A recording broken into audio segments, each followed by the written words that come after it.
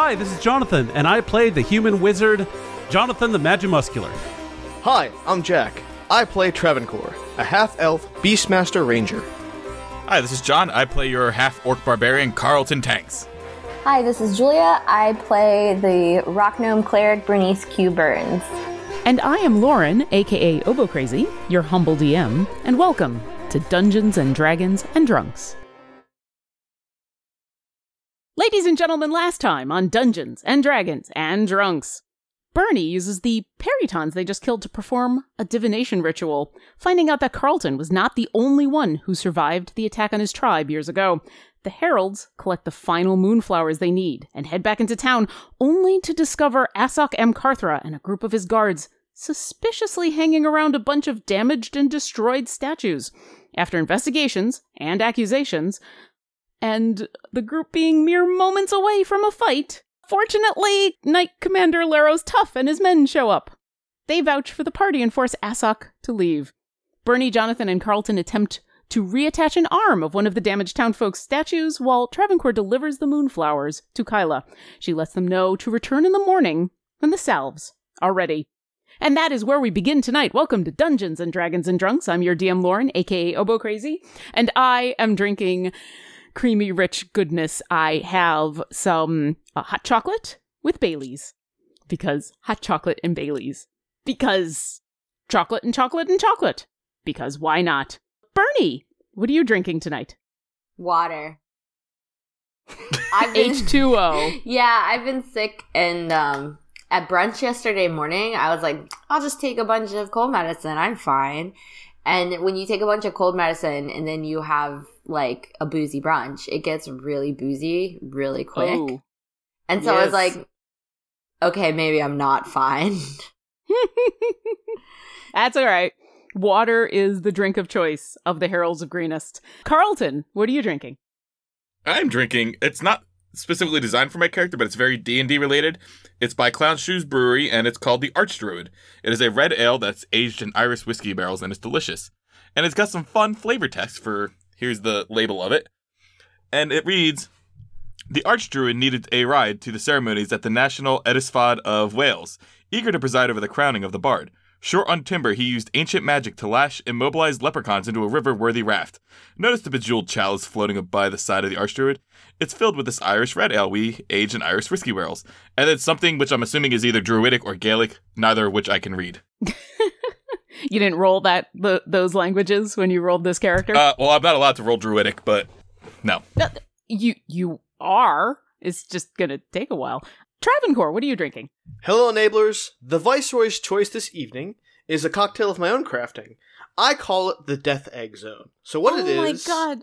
Why do all of your drinks look neon to me? They're so green. That one is neon. So this one's green. pretty green. You had that neon blue a while ago. This is pretty close to neon Looks green. like fucking Ecto Cooler. It looks like Rocket Horror.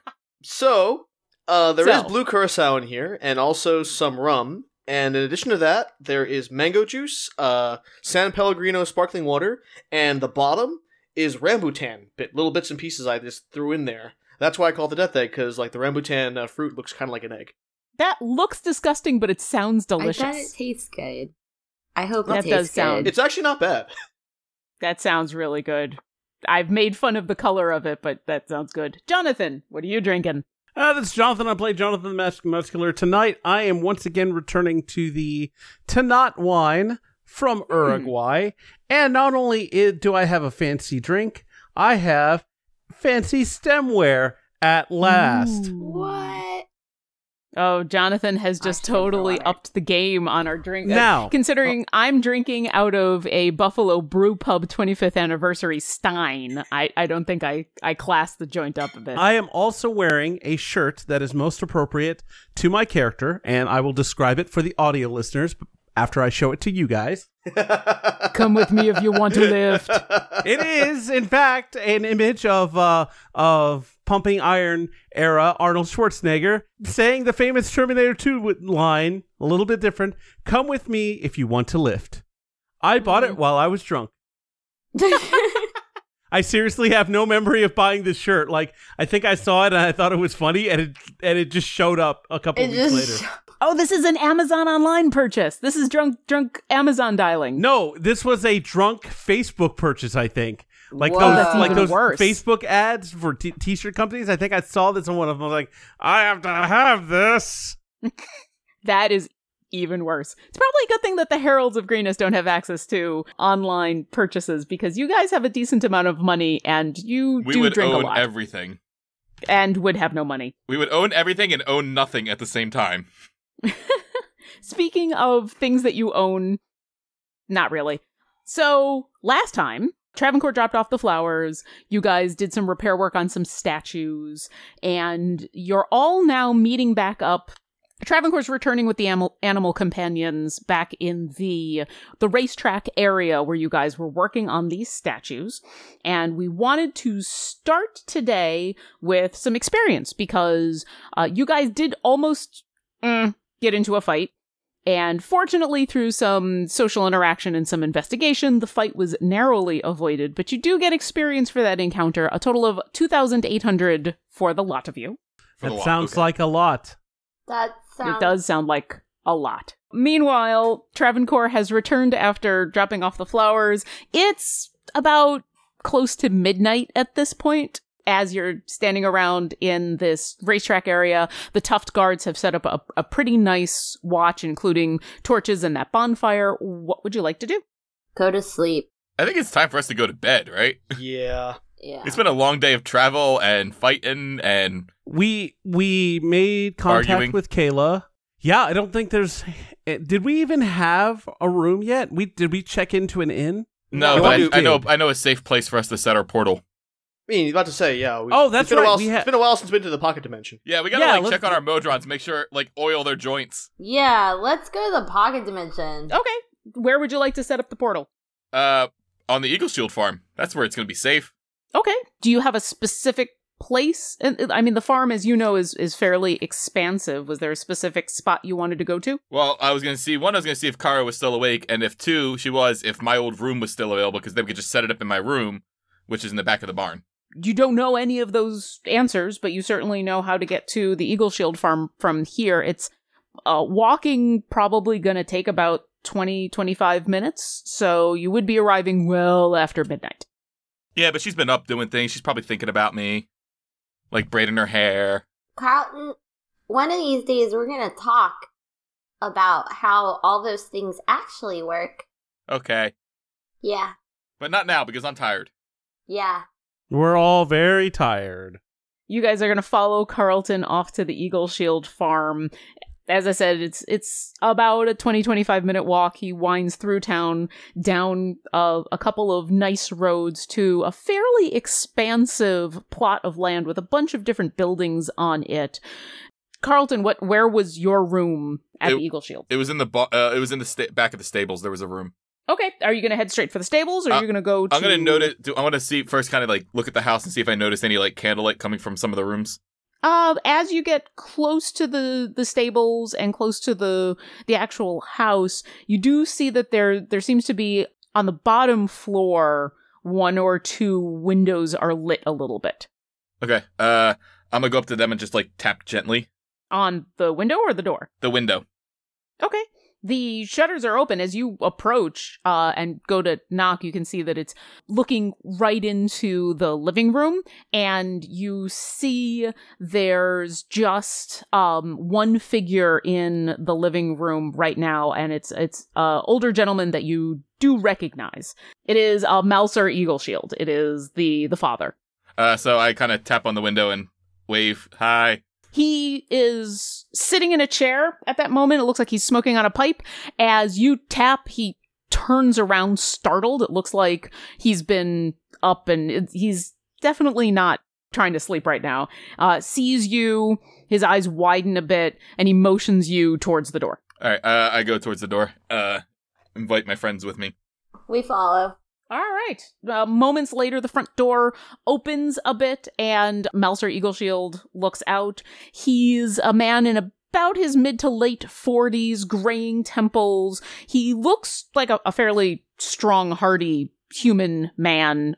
Definitely, even though he's a little bit older, he seems to be in top shape. He's got really dark bags under his eyes, and even though his clothing is neat and pressed, and to most of you, it looks like for a man at midnight, he looks very well put together. Carlton, you do know that this is a man who takes pride in his appearance, and it's not up to his specifications. He sees you, and he chuckles a bit and says, "Well, I guess I should have expected this. Carlton, how you doing?" And he holds out his hand. I reach in and I pull him in for the hug. He gives you a nice back slap and hug. He's just as strong as you remember. As he lets go, he looks you up and down and says, "Pants. It's a nice look."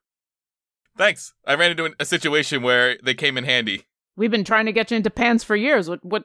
You know what? I don't want to know what situation you got. Sir, he put an opal in his butt. Yeah, that sounds like our boy.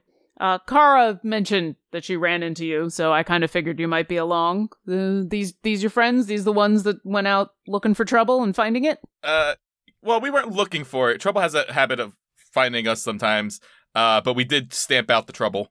You know, I never was a big fan of trouble. But we were wondering, I mean, I would love to catch up, but the hour is late. I was wondering if my old room was still available, that we might be able to crash here for the evening and then catch up in the morning.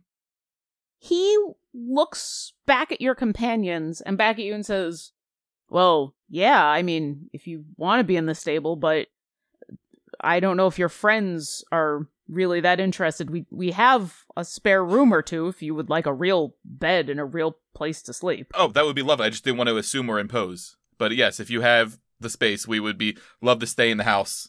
Listen, you're always welcome, and your friends are welcome.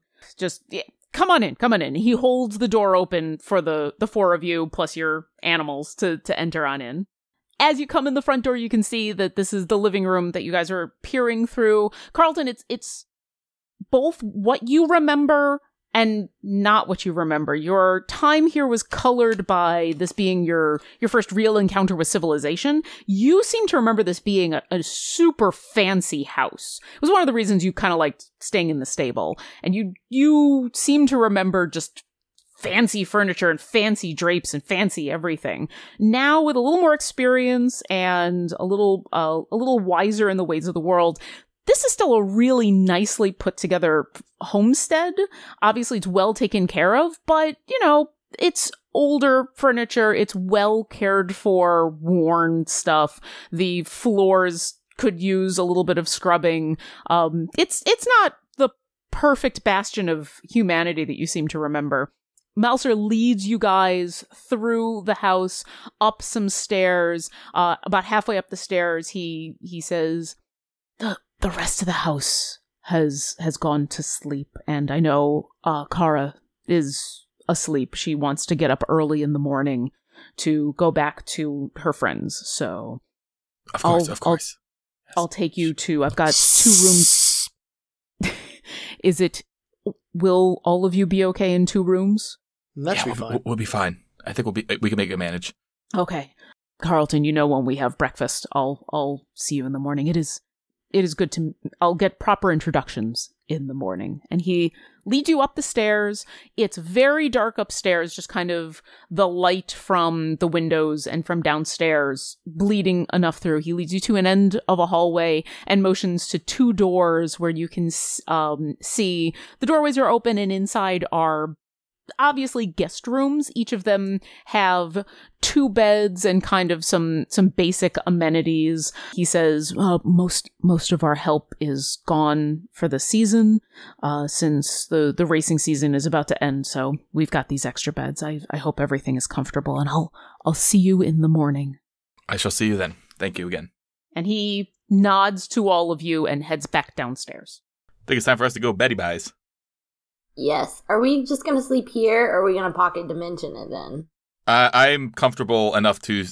I mean, I know we should probably pocket dimension to check on the Modrons, but I feel comfortable enough staying in the beds. If you guys want to pocket dimension, I could sleep in the bed outside over the pocket dimension. I'm good with pocket dimension, just so I can check on the Modrons or something else.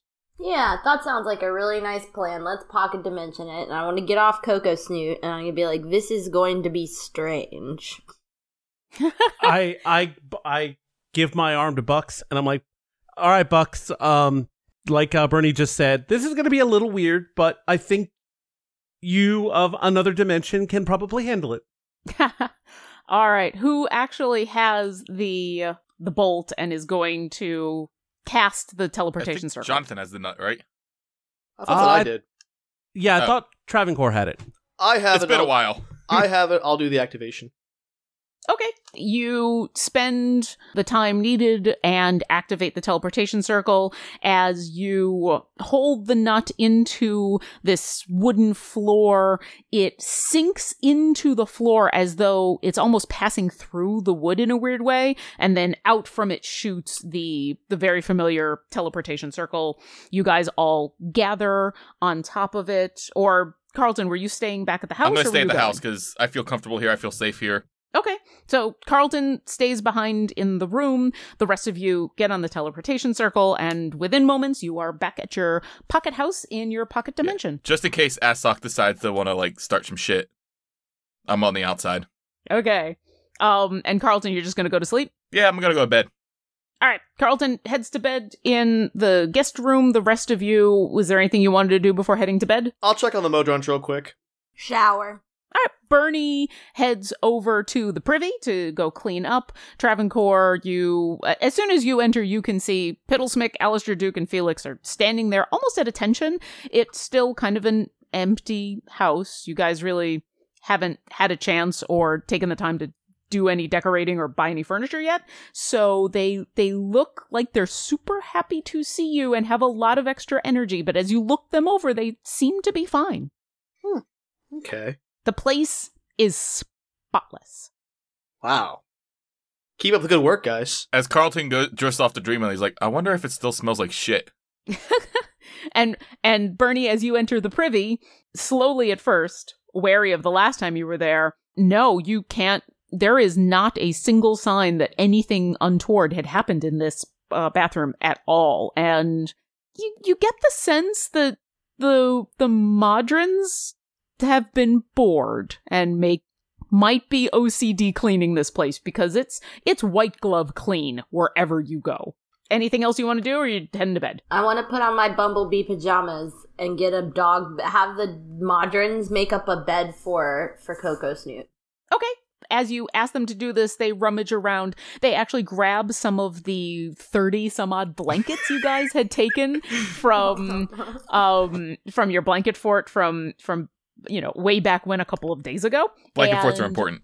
They make a very nice collection of blankets almost into a full-on dog bed on the floor next to your bed. Cool. Time for bed. Sounds like everybody's going to bed. Jonathan Bucks seems unfazed by being in another dimension. I figured you could handle this, buddy.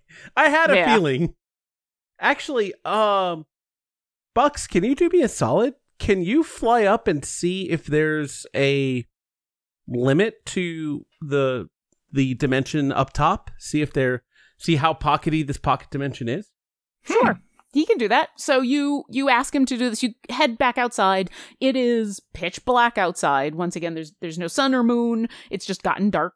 You ask him to do this, and he begins to fly. And very quickly, he flies out of your range. And so you're just going to ask him to keep going up until he can't go up anymore? Yeah. If he gets disoriented, come right back. I don't want to lose you, buddy. But I am curious about this. Okay. He flies up at a cruise. He kind of circles, he can't really dart straight up like a rocket ship. So he's doing lazy circles in the sky. Very quickly, Jonathan, he is out of your view. And about 10 minutes pass. And he's still gone. 15 minutes. 20 minutes, and then he comes back into your consciousness below you.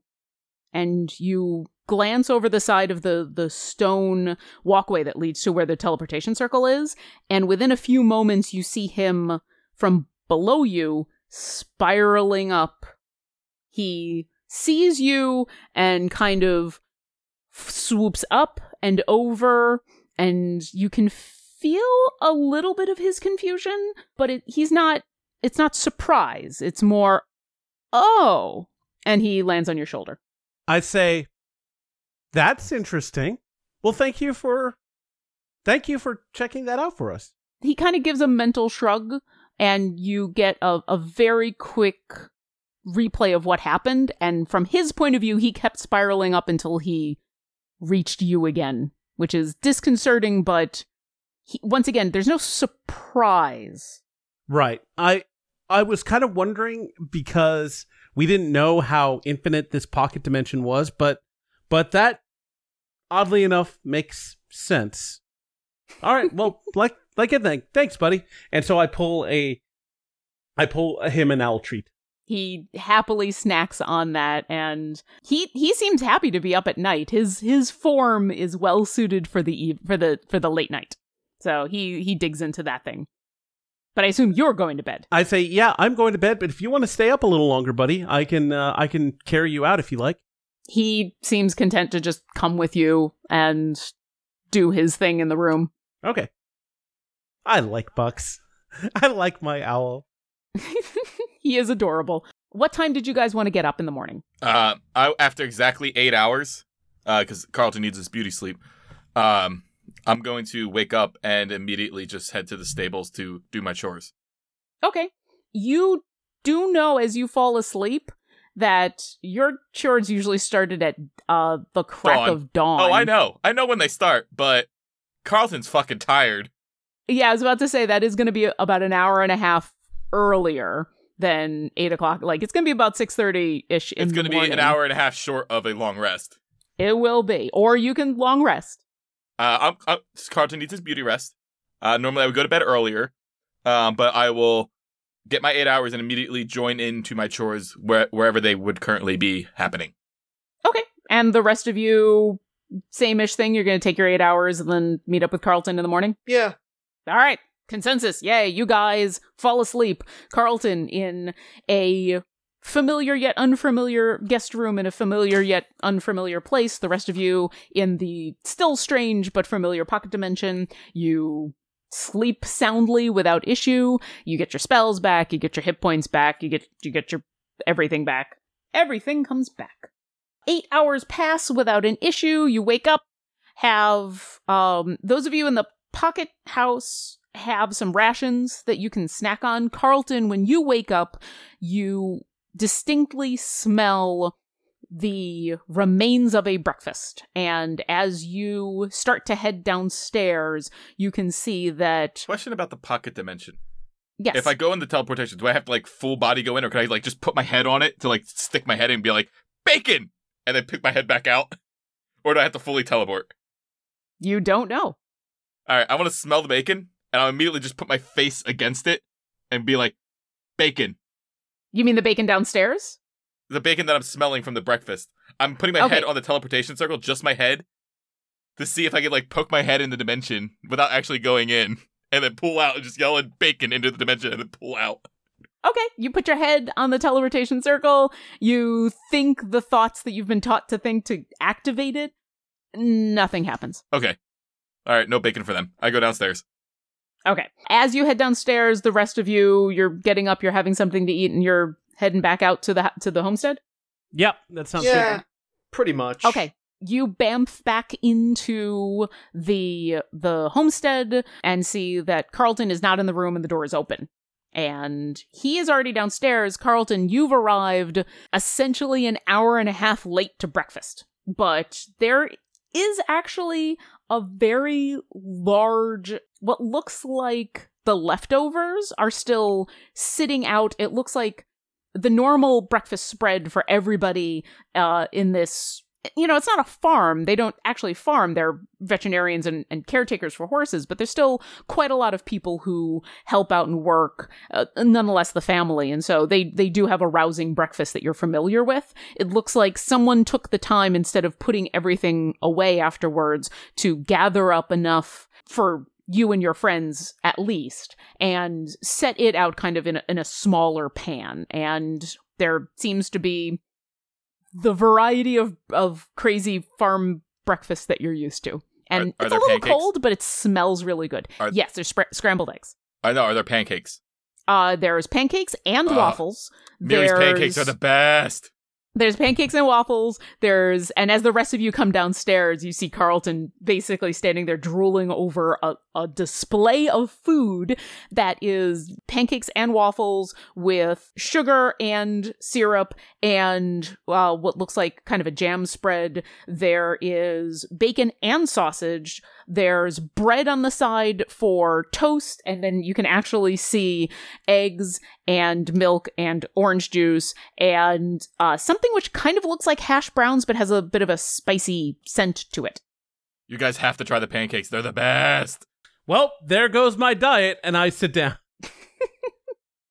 There are plates and silverware set ready for you, and you all just kind of grab some food and sit. Yeah, I'm a bit curious about these spicy hash browns, so I definitely put that on the top of my to-eat list. I grab a handful of pancakes, and I kind of like shove them in my mouth. I wave to my compatriots, and then I step outside towards the barn to see where the chores are at.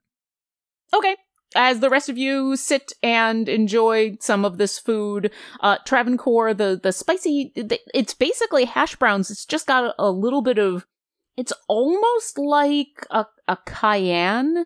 It's very subtle. It's not like burning hot, but it's just enough to give it a little bit of a kick, which is nice for breakfast food because, breakfast food is a lot of bland stuff. Not where I'm from, friends.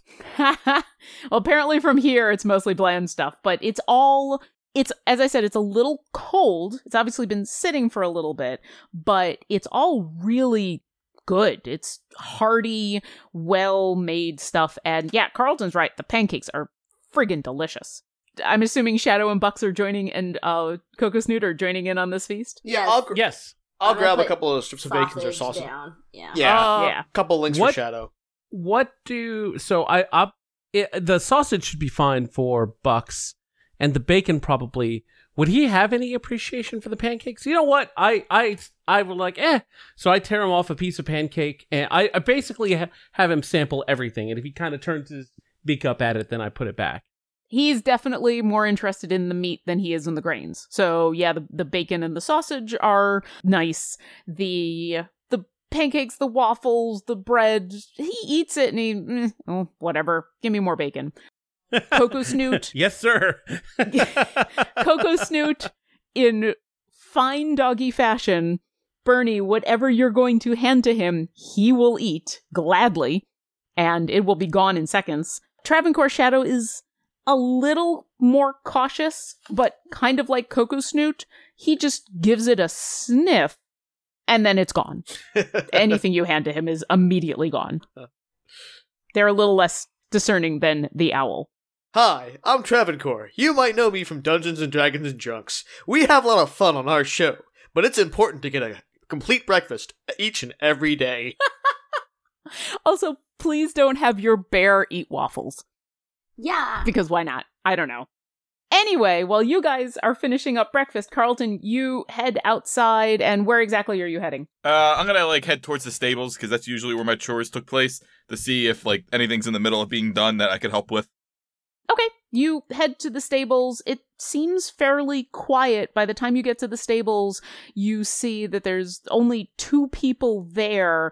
There's Mouser and Dorn are both there. Dorn is much older than you remember. You remember him being a boy your age, and he's now kind of a man. And you actually, now that you get a better look at him without the stress of everything going on and the darkness, you do realize Dorn was actually with Kara last night. That there were two people who rode in on roan horses, and he was one of them. He seems to be a thin, but thin in the way that young boys when they've just had a growth spurt are, in where he's got some muscle on him. He sees you and he smiles and he runs on over to give you a hug and says, I was gonna say hi last night, and then there was assholes. Hey, little buddy, it's good to see you. Mouser gives you a smile. The two of them have been working on, there's a couple of horses in the stables that obviously they're caring for, and they were kind of checking over one of them. As you say hi and look around, you can very clearly see most of the chores were done like an hour ago, as is custom around here. The chores get done super fast. Oh, I know they get done early, but I have to try.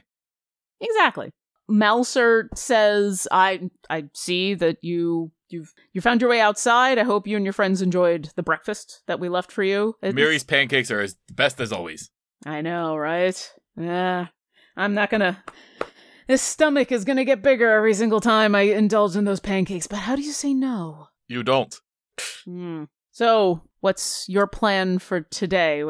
Are your friends still inside? Is that... Yes, they're finishing up breakfast. I grabbed a handful and came out because I wanted to at least try to make myself useful while I was here, even though it is an hour and a half late.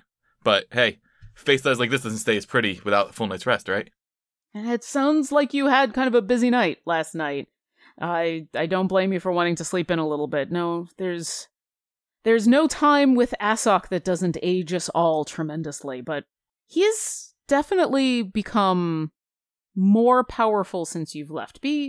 I know you were careful while you were here the last time, but he's still a force to be reckoned with, even if he is. And you see Mouser kind of stop and think about it for a while, and you know that he is a very well, even-tempered man that tries to see the best in people, and as he pauses, Dorn speaks up and says, "He's an asshole, Dad. He's just a fucking asshole." And Mouser kind of smiles. From the kitchen, you hear somebody go, "You're damn right! Fuck that guy!" That's why we called him Ass Can't Cash, little buddy. They all take a smile, and Mouser says, "So, Kara told me about what happened the night that you left, but I'd like to hear it from you if you've got a moment." Sure. So I take a minute, and I kind of like, no. And I kind of like recollect my thoughts. You know, it's been a couple of years, and as anybody tries to remember something from a few years ago, it takes a moment. But I explained to him that Kara and I were out on the town, and we had a few drinks, and Asok started running his mouth like he could. He insulted Kara, saying that she was a commoner, a peasant, not worthy of land or title, all the asshole things he would say, and insulted her honor. And so I slapped him in the face, as I would, because nobody talks to Kara like that, or anybody of your family. And then I realized what I did, and he called the guards, and Kara told me to run, and I ran too far. I ran about 5 years too far. At that, Mouser speaks up and says, "Honestly, I don't think that was too far. It's been a while, but I think that's probably the wisest thing you could have done in that moment." And that sounds a lot like what Kara said when she came home. And I kind of like slap him on the back. And I'm not one for being known to be wise. You've had your struggles with, numbers and letters, but you're more perceptive than you think. Between us, I still can't math very well, and neither can the others. Speaking of the others at this point, on that one, my friend, we've got it all covered over here. Well, actually, at this point, you guys have had a chance to finish your breakfast. Would you like to come on out and meet up? What would you like to do? I'll go out and say hi to the people that opened up their home to us. Yeah, we should go be introduced. It's only polite. You guys finish up breakfast and head on outside. You saw where Carlton went. It's pretty easy to see the stables across the way. Join him, and Mouser comes forward at this point and says, now that we've had a chance to get some sleep and it's the light of day, let me actually introduce myself. And he holds his hand out to each of you and introduces himself as Mouser Eagleshield, and that he is the head veterinarian here at this ranch, and that you guys are welcome to stay as long as necessary. Thank you for your hospitality. Travancore, Viceroy of Glenmore. I shake his hand. The rest of you introduce yourself at all? You're just like, yo, dude, what's up? Hey, what's up? I'm Bernie. What day of the week is it, by the way? What day of the week? Hold on. She knows. It's the 6th day of the week. This is the first week of the 10-day, or the first 10-day of the month. So it's day 6 of the 10-day. So they don't have, like, Monday in this universe. Not quite. So Not quite. the way the calendar works is there's 12 months in the year. There's 3 weeks in every month, and each week is made up of 10 days. And they basically say it's the first day, second day, third day of the second week. You guys are in the month of Uktar, which is the rotting. It's basically the 11th of 12 months, which is, it's later than that. You guys are almost into winter. It's been, well, you know that. It's been cold, there's been snow, you've gotten through the fall, so, but yeah, it's day 6 of the week. And then I introduce Bernie to Doran. I say, new little buddy, this is old little buddy. Old little buddy, new little buddy. What's up, my dude? Have you heard the good word? He comes over and shakes your hand. He's a scrawny human, still way taller than you, but he's got a big bright smile on his face, and he says, what word is that? Bay's word. Oh, are you religious? It's in the job description, yeah. Oh, well, I don't know what job you guys have. I mean, Pa always says that you guys were god pawns, but I didn't really understand what that meant. And Mouser kind of elbows him a little bit and says, Carlton's found his fate, I think. What? We'll have a conversation later. Maybe when you're bleeding on the floor about whether or not I'm a god pawn. How about that? Bernie, and by extension, her goddess, Queen Bay, make sure I can come back and have conversations with you. Bernie, go ahead and roll a history check. And the rest of you can, as well, as you hear him call you god pawns. If you'd like to roll some history checks. Sure.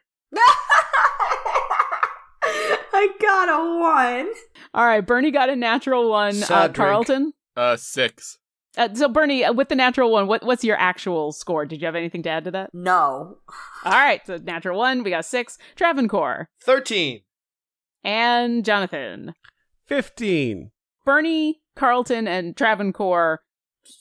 God pawns? What? And yeah, Bernie, you would probably be very confused by that, considering your relationship with Bay. Jonathan, you do remember reading about this a little bit. God pawns they're a rural term that you've heard used for essentially people like you, adventurers, people who go out and are martial men, wizards, people who are not really beholden to a sedentary lifestyle. It's used both in the derogatory way, but also in kind of in the envious way. The god pawns are people who have been chosen by gods, by fate, to go do great deeds, essentially. And you've actually heard a couple of different versions of that, some which are less derogatory, but, you know, that's essentially what he's calling you. Mouser looks at you, Bernie, and apologizes. He says, I'm sorry, it's not exactly what I meant. I just meant that Carlton was never meant for a life here on the farm. And he looks over at you, Carlton, and says, I think that was obvious. Even if you had not had that run-in with Asok, I don't think you would have been content just shoeing horses. I mean, it's better than, don't get me wrong, I love the Wolf family, but it was nice knowing where to go and being part of a pack again. So, yeah, you're right. I probably need a pack. And for a time, you guys were my pack. And there's nothing wrong with needing friends, family.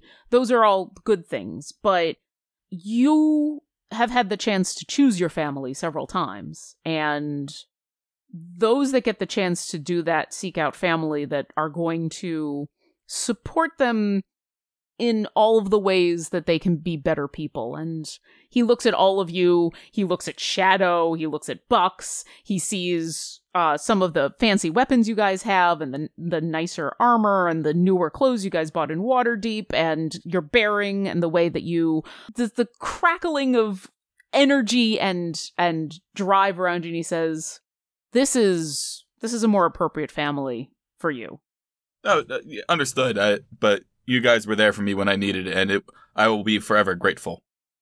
You will always be part of my family, if not my extended family. And if we can be a part of that family, even in the past, then I'm happy with that. But for the moment, I gotta get back to taken care of the nag over here. Did you need anything, or Nope, Kara I was just coming to offer a hand. We've got that taken care of. And as he says that, and Dorn sighs, and he says, well, I had a lot of it taken care of. And Malser elbows him again. And he says, if you guys were looking to catch up with Kara, she went back into town about an hour ago. She was looking to keep an eye on everybody there. Sounds about right. And I kind of I'm hesitant because it's been a while and he was old. And I say, and I mean no disrespect, but you know how I am with words. Is old Pa still around? Malser sighs and says, he passed away 2 years ago. He was a scrappy old man, and Pelor says that I can live as long as he can, then I'll be grateful, but yeah, he caught something nasty in the winter about 2 years ago, passed away. Condolences. He was always kind to me. As you all were. There's a moment as he kind of composes himself, and then he obviously deliberately moves on to happier topics, and he says, but if you're going back into town to see Kara, Miri is also in town. She had to go pick up some things. If you run into her, I'm sure she would be more than happy to see you. I would love to see Mob. To town. I have some business to take care of as well. All right. And he and his son go back to taking care of the horses. Is there anything else you guys would like to do, or are you heading back into town? Let's walk into town. I want to stop by the blacksmith so I can drop off my axe to be silvered. Okay. Are you going to go there first? Do you want to... As long as it's on the way. If it's not on the way, then I will... On the way to what? Give me a marching order here. Town is a big place. Are all of you just following Carlton? What do you guys want to do? I thought we were going to go check on the stuff. Yeah, we got to go to the alchemist. Oh, yeah. That's Kyla. my destination. Same. Carlton had a momentary, ADD type thing. He's like, ooh, family. Oh, wait, shit to do. Wait, family. Shit. Family. Shit. I don't know what to do. Somebody else take charge. Okay. Let's go see We're going Kyla. to walk into town and see Kayla. And I'm going to comment, well, at least you didn't sleep with her, Carlton. Who, Kayla? No. What was her name? The one that you think is braiding her hair and thinking of you. Oh, Kara. Kara. Well, we did a long time ago. Yeah. Well, her dad sure as shit doesn't know about it. I'll tell you that right now. Yeah. She did an awful good job of hiding it. Yeah, so we used to sneak around the back of the barn. Oh, I'm really glad we didn't stay in that barn then. I'm gonna tell you right now, if her dad ever finds out, he's not gonna greet you with a handshake.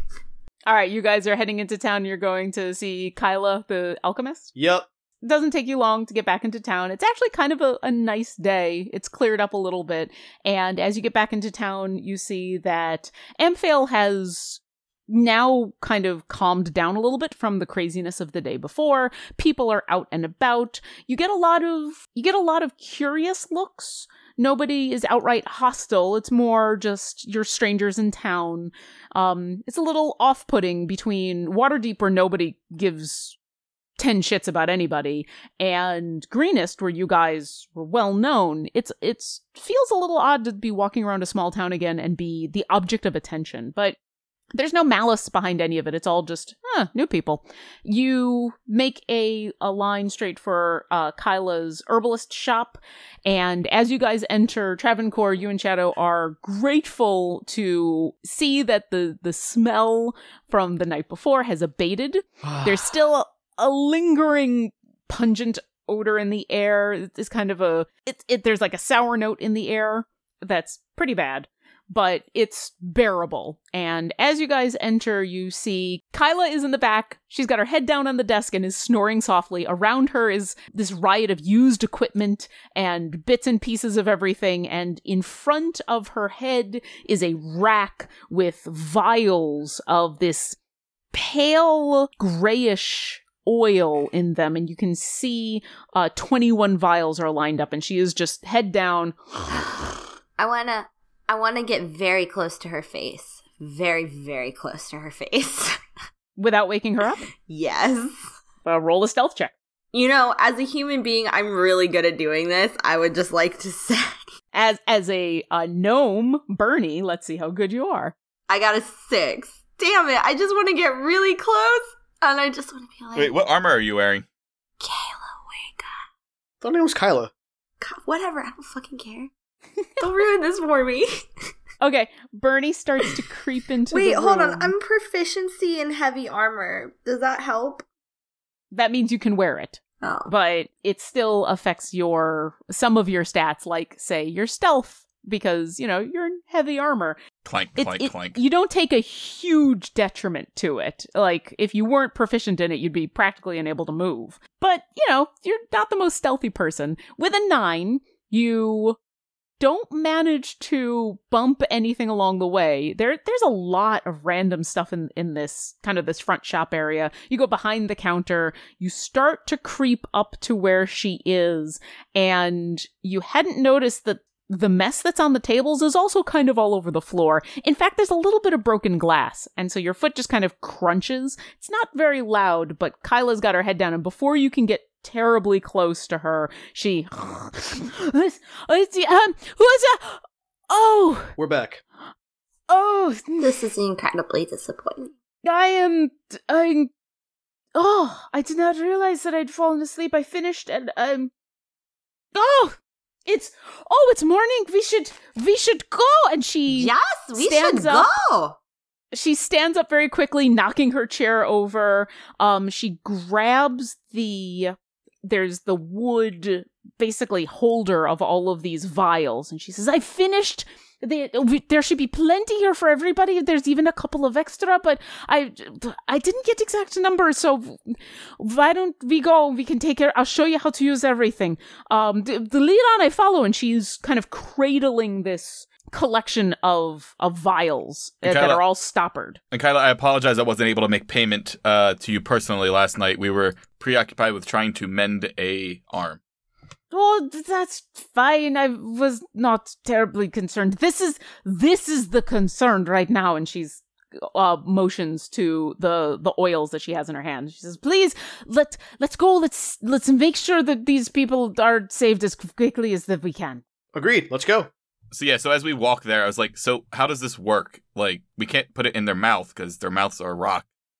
Oh, no, of course not. No, this is not a potion. This is an oil. And she goes to pull one out and then thinks twice about it and puts it back and kind of just holds up the whole thing to show you. Now that you're in the light, you can see that what was kind of a grayish, thick oil has a little bit of a green tint to it. And it sloshes around in the vial very slowly. Like whatever this oil is, it's super viscous. It's almost syrup. And she says, it's actually very simple. We just need to, each of these vials should be enough to cover most people. I assume that there was nobody who was petrified who was, say, and she points to you, Carlton, no one of your size, correct? There almost was, but there wasn't. There was almost a Carlton-sized statue out there. For all to gaze upon in all of its glory. Well, I'm glad all shall fear it in despair. I'm very glad to know that did not happen. There would probably be enough in a vial. We might have had to use 2, but 1 vial should be plenty for every person. You just cover the person in the salve.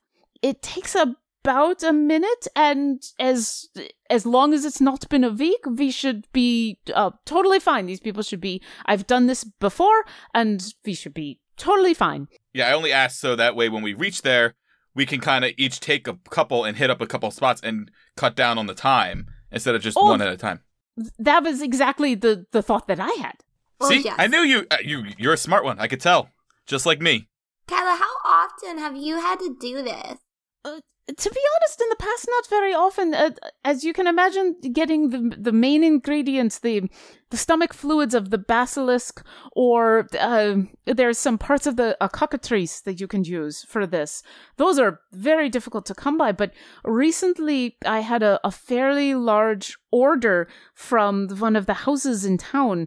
They wanted to get a whole bunch, and they were able to provide me with the innards that I needed of basilisks. What house was that? I'm gonna guess Carthra. No, actually, the Carthers were not involved. The Carthers were not involved. This was actually the Passerek family, which I don't know exactly why they wanted so much, but they paid very well, and that's all I care about. And they were able to provide the main ingredient, so I was able to make quite a bit for them. Would you have any use for Periton livers? No, they taste horrible. Yeah, but they are really good for poking, let me tell you what. Guys, if you're into that kind of thing, I guess. And she gives you, Bernie, a very concerned look and then just goes back to walking. What the... Carlton, you are a little familiar with the Passerek family. They were a newer family in town just before you left. They are a smaller breeding house, and all you knew, because they were just basically taking residence before you fled. You don't know too much, but the name sounds familiar. Okay. At this point, you guys have arrived back at the racetrack. You can see that the toughs are still there doing their rounds on their giant black chargers. The fires are still going, even though it's now well into the morning. There's now a number of townspeople who have come to basically look upon their loved ones, and you do see that Kara Eagleshield is back. She's once again standing near two of the statues that she'd been standing near before, of a man and a woman that, Carlton, you vaguely recognized, and she sees you and waves to you, and as you come on over, Bernie, roll a perception check. I'm not it's because I'm sick. Bernie has a fucking cold. She can't remember anything. She's not perceptive. She just wants to go back into the pocket dimension and sleep through this day. She got a 9. You don't necessarily notice anything more than you did last night. You're kind of still... This is not a fun place to be, and after last night, you'd rather just finish this job and get out of there. As you guys approach, Kyla holds out the container that includes all of these salves and says, please, if you want to take a couple, I'll take a couple. We'll get this all done as quickly as possible. And if you guys would like to help, if not, she's just going to start. She basically puts the container on the ground, grabs one of the vials, uncorks it, and you watch as she goes to the nearest statue. It's one of the people nearby, actually, where Kara is standing. She pours the salve on top of the head of this gentleman who's been petrified. It comes out very thick and viscous. As I said, it's almost molasses-like. And as soon as all of it has left the vial, she then uses her hands to start to spread it all over this statue, just grabbing bits of it and spreading it almost like paint. Do you guys want to help? Yeah, I grab 2 and I head over to the 2 statues by Kara. Okay. Yeah. Anybody else? You guys are just grabbing some? I'll help some too. And go. Okay. I need to find. I don't know. Somebody's gonna have to give me a boost. Or, Bernie, you can, on Coco Snoot, you can take care of at least, there's no children, thankfully, that have been petrified, but there are quite a few human women who are on the shorter side that with you on Coco Snoot, you can reach high enough. There's even, not a child, but a younger man or two that you can reach. So, you don't even really need a boost, you just kind of have to pick and choose a little bit more. It takes about 10 to 15 minutes to kind of move through this crowd, move over to the other group of statues and get everybody covered. By the time you're done and have returned to Kyla to give her the empty vials, you can see the first couple of people that were treated, especially the people that she started to treat. It's almost like they're no longer statues. The gray has started to fade, and now it's more like there's more color to these people. And over the course of the next couple of minutes, you see the gray fade and the color return, and one by one, these townspeople stumble as they were in the middle of most of them fleeing and catch themselves, most of them dizzy, disoriented. A couple stumble to the ground. One or two of them kind of manage to steady themselves and immediately start to ask questions. What happened? What's going on? The Tuft guards are very quick to they've dismounted and have started to help people as they've come out of this condition they were in, and help them to the stands where they can sit down. Many of these people, they've come out of it okay, but they're weak and disoriented. Carlton, the two that you go after, the two that you recognize that Kara was standing by, as you come on over with two of the vials, she actually immediately just takes one of them from your hand and starts to treat the woman that was standing there, and you treat the man. I pop the cork and dump it on the man and start caressing him with the oil. Okay. Trying to think of a good word for that, and I'm like, you know what? I'm caressing the man. That's what I'm doing. That's as good Carlton as it's gonna get, buddy. Kara is doing much the same, although it's more frantic movements. She is trying to do this as quickly as possible, and same process. The two of them very slowly kind of come back to life. The gray fades, the color returns. The man stumbles a bit as he was kind of looking behind him as they were running, and almost stumbles right into you, Carlton. I kind of catch him up and be like, "You're safe now, friend." Yeah.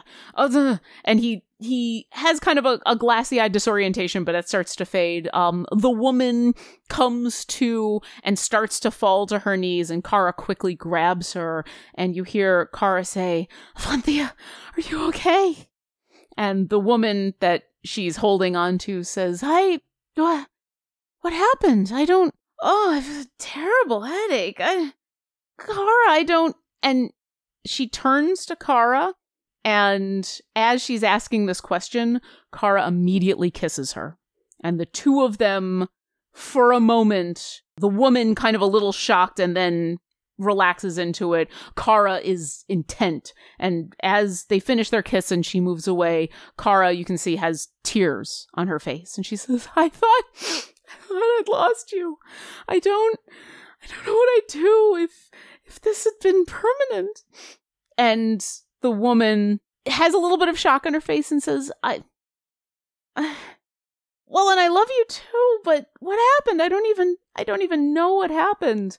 And Kara helps her up and says, let me get you somewhere we can sit. I can tell you everything. Just, my friends saved you. And she points to you, Carlton, as well as the rest of you. And it's kind of a long story, but they saved you. They saved everybody. I awkwardly wave, and then I go up to Carlton, and I put my hand on his shoulder, so I have to do this. I'm like, well, she looks happy, buddy. Yeah. I give the slightest, barely perceptible head nod, like so. I wave and I go, hello! And Bernie, in her head, is like, not surprised at all. Kara has, now that she's kind of indicated the four of you as saviors, has now refocused her attention on Avanthia, this woman that she's helped, and is just locked eyes on her. Avanthia sees you guys wave, nod, everything, and she gives you all friendly, but I don't know what's going on, waves, and then is ushered quickly away. Carlton, the man that you are helping, has managed to steady himself, and he says, well, I guess I'll follow my sister and figure out what happened, but thank you for everything, I guess. And he follows the two of them. Bernie would like to find the person whose arm she repaired. And oh, yes. I would also like to find her. Okay, the two of you give me perception checks. Because we know that's going to turn out. As I walk over with Jonathan, I'm like, well, that ship sailed. While you guys look around for this person, Kyla has returned. She's got 2 vials left in her collection.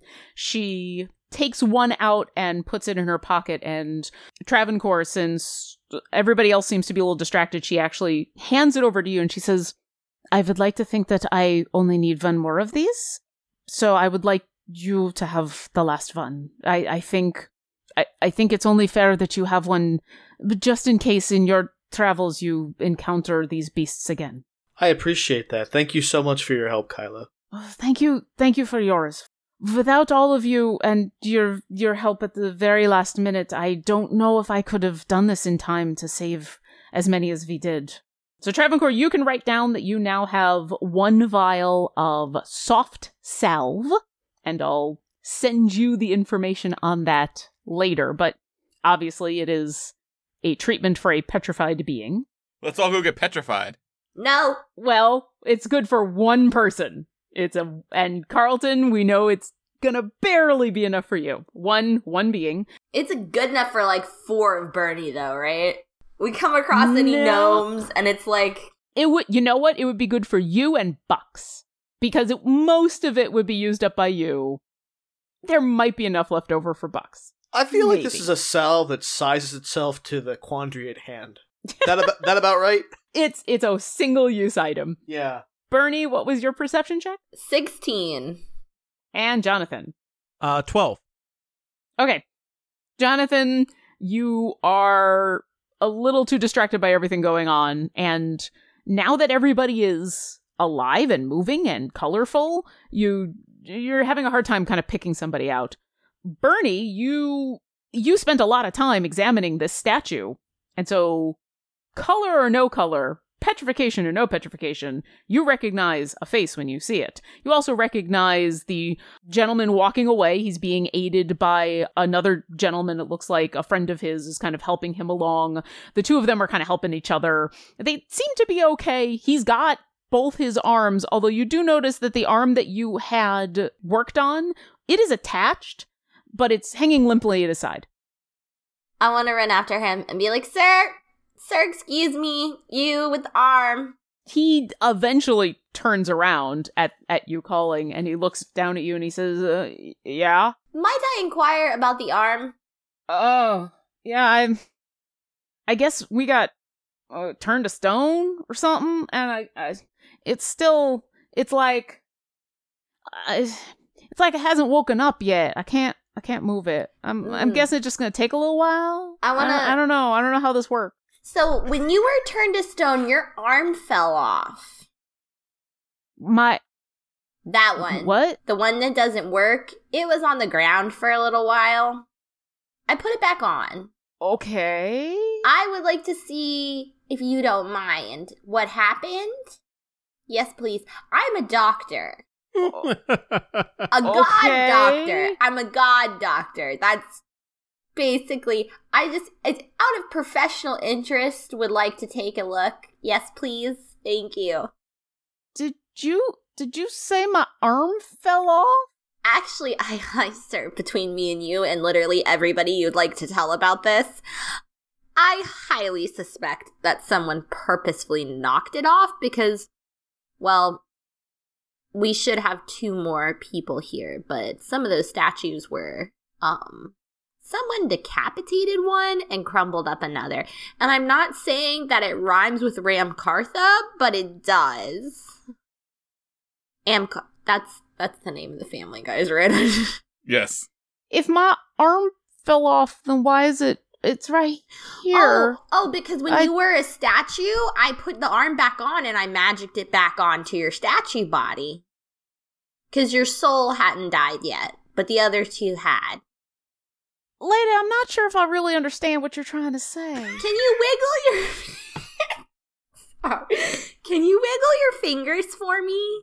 He wiggles the other hand, without a problem, looks down at the arm that you had reattached and goes, no, no. No? Okay, here, I'm gonna have Coco Snoot, lift me up, and I'm gonna ask him to, bend down, and I'm gonna grab his arm, and I'm gonna start tapping. You know, doctors tap with their, knuckle? Well, you've got something better than that. I would love for you to roll a medicine check. That's true. That's a thing. Medicine. That is a thing. That is a thing you can do. I think this is my second favorite voice of Lauren NPCs. I know, that's just that's a 14 plus 3. The first being Town Guard. And so that'd be a 17. It's a very misinformation from Hysteria vibe. Well, imagine this had happened to you, and some small gnome just ran up, Yeah, that's the voice I would use. With a 17, as you take his arm, if you, even without knowing the whole story of what had happened to this arm, it's a dead weight in your hand, and as you look to kind of the part just beyond the shoulder that had been where it had broken off, it's very clearly crooked.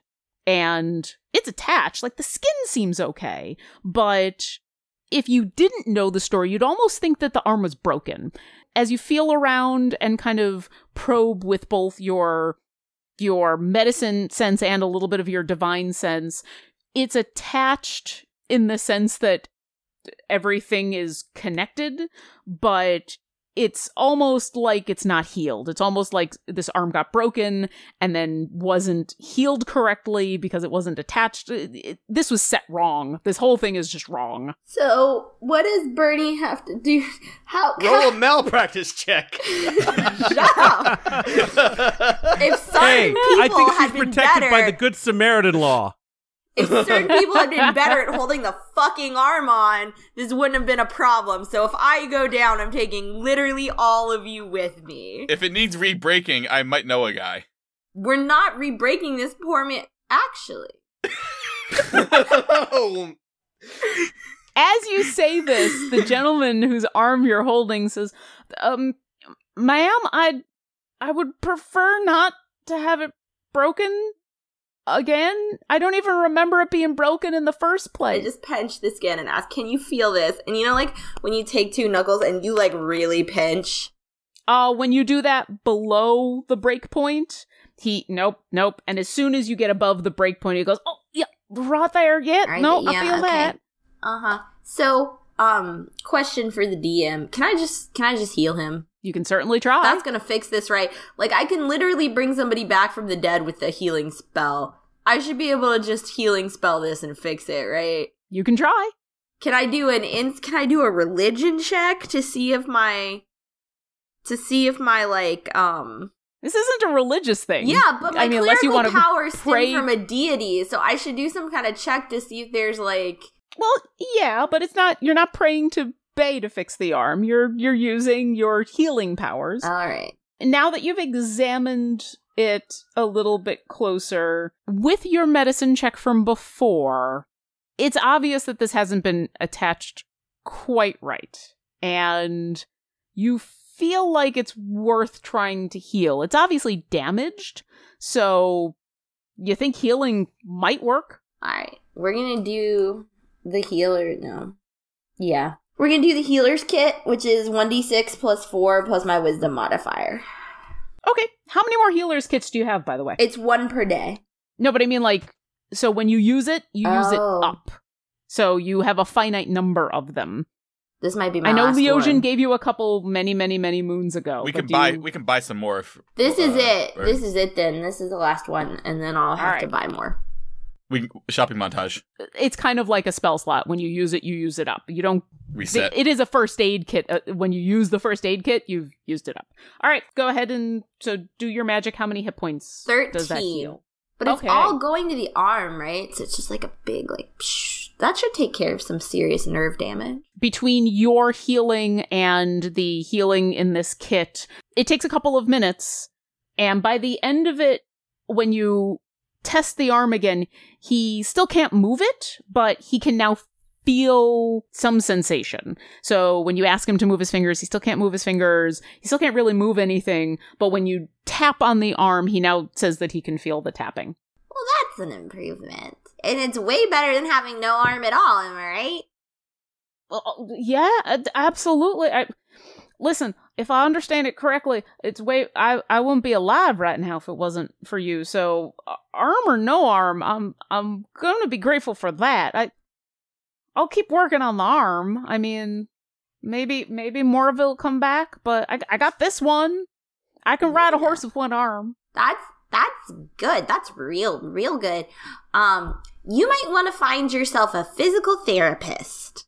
I don't know what that is. Yes, someone in your town will have a dictionary. That will help. Bernie, you get the sense that's not a dictionary thing. You've just said something that doesn't exist. Not in Faerun. It might be something that... Yeah, it might be something. Conditioning gets better with time. I just invented it, so it exists. Get your friend here. Hello, friend. I'm sorry you've been mostly excluded from this conversation. You're gonna help him learn to move his arm again. I'm not... No, but I'll take him to the healer in town. How about that? How about we do that? That could work, too. Yeah, that makes sense. I'll go... Thank you. You're welcome. But seriously, if you're looking for a career change, physical therapist, it's got a nice ring to it, doesn't it? I guess, but can I do that with one arm? Totally. Okay. I'll find one, and then I'll become one, and then I'll be one, I guess. Pay it forward. They wander off a little more confused than they were moments ago, but he can now feel his arm. For saving all of the townspeople that you could, and not deciding that, you wanted to instead just run away and say, screw it, you guys get 4,750 experience for the lot of you. Someone math. 1,187.5. People are starting to slowly leave. You hear joyous exclamations. You hear quiet, happy sobbing. You hear just in general sounds of relief and joy as people are coming back to themselves. People who have taken a moment after they've been revived are now kind of recovered enough that they've started to head back into town or head home. The Tuft guards are starting to clean up the bonfire now that obviously it's not needed anymore. One of the guards comes on over to the four of you. He bows his head and he says, "My lord, bid thanks if this was successful. He has arranged for more to come by to take care of the two that could not be saved." And he indicates the two statues that unfortunately were destroyed during this. And he says, he asked me to convey to you that he is grateful for your assistance. And he says, you are welcome by the Tuft house at any time and just ask for him. Thank you. I give him my thanks and I say, we shall be calling upon Sir Laris shortly because we have some questions about what happened. But for now, I think we shall let him rest because he has a long night like us. And he nods his head and he mounts his horse again and joins his compatriots. Kyla has taken her salve and headed back into town and looks like the town is saved. Yay! Yay! You're standing there in the field. It is early morning. Well, at this point, it's like 10:30. It's mid-morning. What would you like to do? Let's go to the blacksmith. Yeah, I want to, because buy you might some need healer's arrows. kits. I need to drop off my axe for a day or two. I need to buy more healer's kits. Right, we'll do a mini shopping montage, but not really. Montage. We can do... Let's do part of a mini shopping montage. Let's do the blacksmith. If there's any other things you want to shop for while we're in town, let's do that next time. So kind of think about stuff other than the blacksmith if you want to buy. We'll take care of that next time.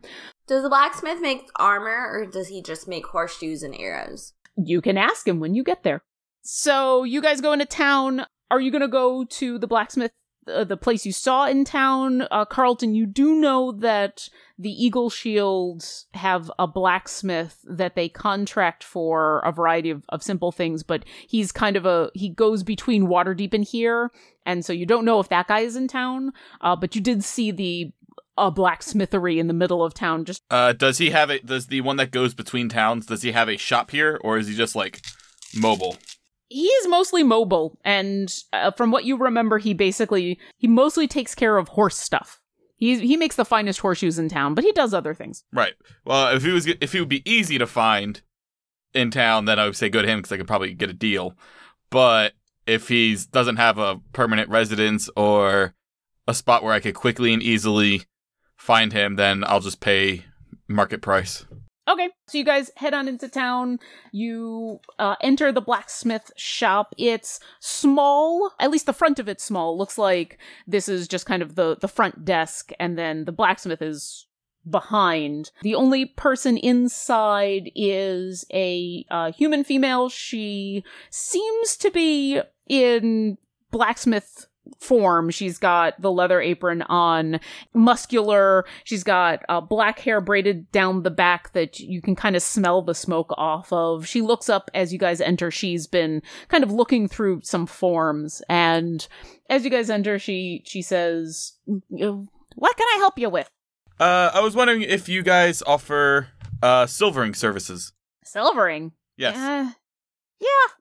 It's been a while since I've had to do something like that. What you looking to silver? I say I would like to have this silvered, and I pull out my great axe and I set it on the counter. Kunch, giant great axe, gets set down. She gives it a look. She examines it without touching it too much. She's treating it with respect. It's not a weapon that's hers. So she kind of looks it over.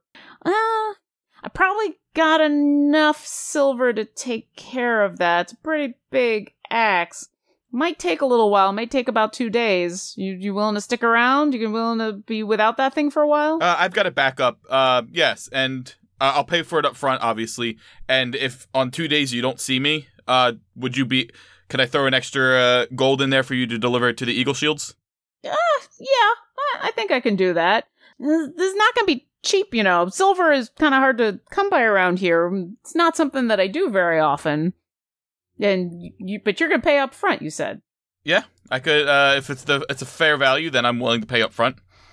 Well, I only offer the fairest of value. It's going to be the finest of silvering once I'm done. It may take a little while. It's going to run you about 450 gold, though, to get this done. That's a little high there. And not that I'm commenting on your skills, but usually that'll only run you about 100 gold, if my math is correct. It is a big axe, and there's not a lot of people have that much silver in town. All right, how about you only silver one side of the axe for 100 gold? It's a double-bladed axe. Just blade one side, silver one side for me. I could, but that's still going to at least be 250. I mean, a lot of this is the time that it's going to take to actually take care of something like this. Understood. Anything you can do for the heroes that helped keep this town safe from the basilisk attack, saved many of the civilians? Go ahead and roll a persuasion check. All right, because I am awesome at this. Come on, roll 10. She gives you a look and says, "I'll start to work on it right away." Time is not the issue here. The issue is the cost. It's a costly thing that you're asking. I mean, don't get me wrong. I don't doubt your what skills. What does silvering do? Can you guys pause a second and tell me what it actually does? Yeah, so there's a lot of monsters that are resistant to non-magical or non-silvered weapons. So, for example, your mace, it's not a magical mace. It's not covered in silver. Hey, Kevin is fine. Kevin is fine exactly how he is. Kevin is lovely, but Kevin is also very well aware of his limitations, one of which is he is not magical, nor is he silvered. And there are plenty of monsters out in the world that have resistance to weapons that are either not magical or not silvered. So getting an item enchanted is, as Jonathan would tell you, not easy or cheap. And so silvering is a slightly quicker, easier, cheaper way of getting a weapon that is more likely to harm monsters that might have this resistance. Think about in our world, the legend of how werewolves can only be killed by silvered bullets. It's that kind of thing. So if you don't have the time, the money, and the power to actually enchant an object, you can get something silvered, and it's kind of a stopgap in between.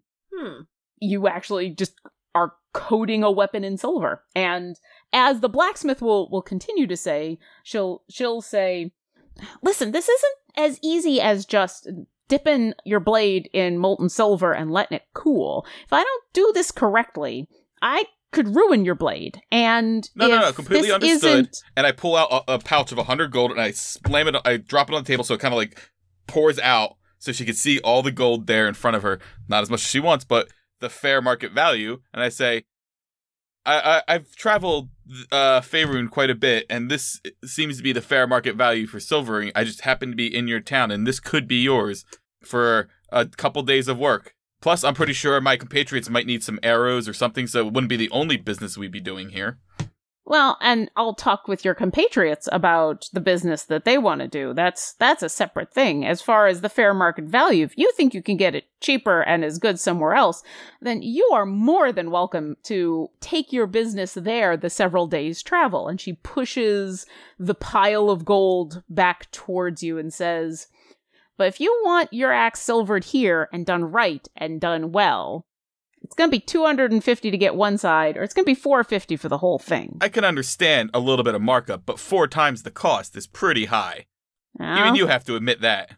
I charge what's fair market value around here, and if you're not from around here and you're upset with those prices, you can go find somewhere else to go get your stuff silvered. Now, $450, or does somebody else I grab my coin, I grab my axe, and I walk out.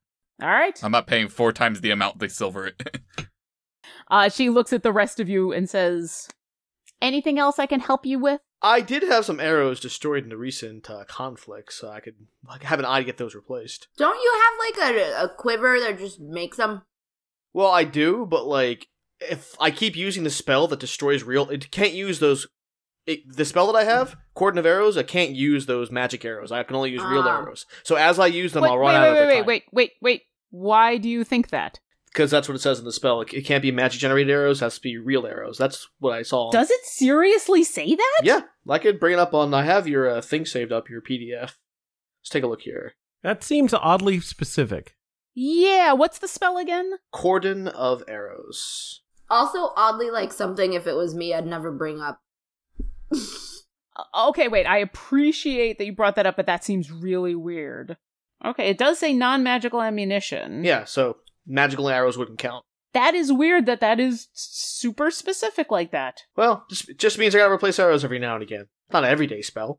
Huh. I wonder if it says that because it only does 1d6 piercing damage instead of what your arrows would actually do, which is, in fairness, more than that. But this is the spell, so... Okay. Well, you are absolutely right. They need non-magical arrows. She is happy to reach behind the counter and pulls out a quiver of arrows. So she pulls out a quiver of just basic arrows. It's got 20 arrows in it, and she says it's 30 for the whole quiver of 20. Done. All right. Oh, she hands you, it's a basic quiver, it's nothing special, and it's got 20 arrows in it. You hand over, go ahead and mark off 30 gold pieces. I stormed off. Yeah, you're gone. Yep, I stormed off. She nods to you and says, glad to know that at least I can do some business around here without having to hear about being too expensive. Is there anything else I can do for you? Do you have chain... This is an unusual quest, but do you have enough chainmail armor to create some sort of protected coating for a large animal, say a black bear? Shadow next to you goes, and she looks over the counter and down at the bear and gives Shadow a very long look and looks back at you and says, that's gonna take a while. Well, you won't be silvering any axes anytime soon. That's true, but that was only going to take a day or two. This is something... That's a custom job. I haven't ever armored a bear before. I mean, I guess I could alter some of the barding from the tufts, try to figure out how to get that to work, but he looks pretty large. What kind of armor are you looking to get on him? Just your basic chainmail.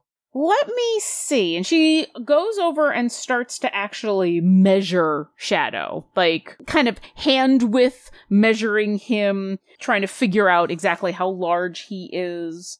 So she looks him over and says, all right, so I think if I grabbed barding off of 2 different tuft horses and did some pretty heavy modifications, I think I could come up with something.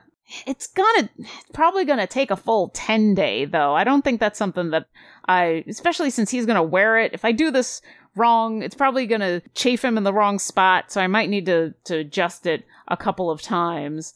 She's gonna have to do a lot of sewing, too. A little bit of sewing. Most of this, because it's gonna be chainmail, I'd imagine that I'd be able to get most of it done. Yeah, but all chainmail armor comes with quilted padding underneath. Yeah, and you know, so some of that is what she's talking about. That's probably gonna cost you at least 700 gold pieces, and you're gonna have to give me a good 10 days. Alright, well, hold off on that for now. We'll stick to the arrows. I'll be in town if I have decided I want to go for it, I'll come back. Sounds good. I'm gonna need to get some better measurements on that bear, though, if that's the case. And give me a heads up. I'll make sure I clear my schedule, because that's a job and a half, but it could be interesting to try. Anything else I can do for you fine people? You don't happen to have any gnome-sized armor? It wouldn't take too much to adjust it. So, an hour or two, and I can cut down whatever I need in order to fit your form. What were you looking for? Something of better than an armor class 14. What are you currently wearing? What am I currently wearing? I think I'm wearing scale mail. Splint and plate is going to be really the only thing that's going to be heavier than... Well, chainmail might. Full chainmail. If she's at AC 14. No, chainmail's like a +3. I think the only thing better than scale mail would be one of the plates. Well, scale mail is 14 plus dex. Couldn't I just get better scale mail? Like, isn't that an option? You could find enchanted scale mail, although you wouldn't be able to buy it here. You could get it enchanted. And it'd be as expensive as fuck here. Once again, Jonathan probably has a lot more information on enchanting things or finding enchanted stuff. Yeah, I mean, you could go half plate, you could go splint, or you could go full plate. Those would give you a better AC, but some of those have some strength requirements, and most of those would give you disadvantage on stealth checks. What's the strength requirements for them? The half plate doesn't have a strength requirement. The splint and the plate requires at least a strength of 15. What's your strength right now? I have 14. Half plate mail's so... Well, we can make it look however you want it to look. I mean, just because it's functional doesn't mean it can't be pretty. And you're proficient in heavy armor, you just happen to be in medium armor right now. I think so. Okay. I didn't know I was in medium armor. I just picked the thing that sounded cool. Yeah, you could go chain, which would make your AC 16, but you would have disadvantage on stealth checks. Basically, anything higher than this, that's going to be 1 disadvantage. And then also, to get anything heavier than that, you're going to have to bump up your strength. Yeah. You have other options. Scale mail's already disadvantaged, so it wouldn't be that big of a change. That's true. You have other options. You could think about a shield. I don't know if you're proficient in shields. You could think about other pieces of armor. What about gauntlets? I would say if you wanted to just get some basic boots or gauntlets or a helmet or greaves, any of those individual pieces, they're going to increase without any other special things. They're going to increase your AC by 1. But they are going to be heavy, and you're going to start to see, depending on how much you put on, you're going to start to see some speed reduction even when riding Coco Snoot. I will marinate on this, think about it, make a plan. All right. I'm going to think on this. The blacksmith nods to you and says, armor can be a touchy thing. When you know what you want or you want to try on some stuff, come right back. Sounds good. You guys leave the shop as you head back out into the day and rejoin Carlton. We'll stop and we'll shop again next time. Thanks for listening to Dungeons and Dragons and Drunks. Follow us on Twitter @DungeonDrunks or www.libshark.com. And see you next encounter.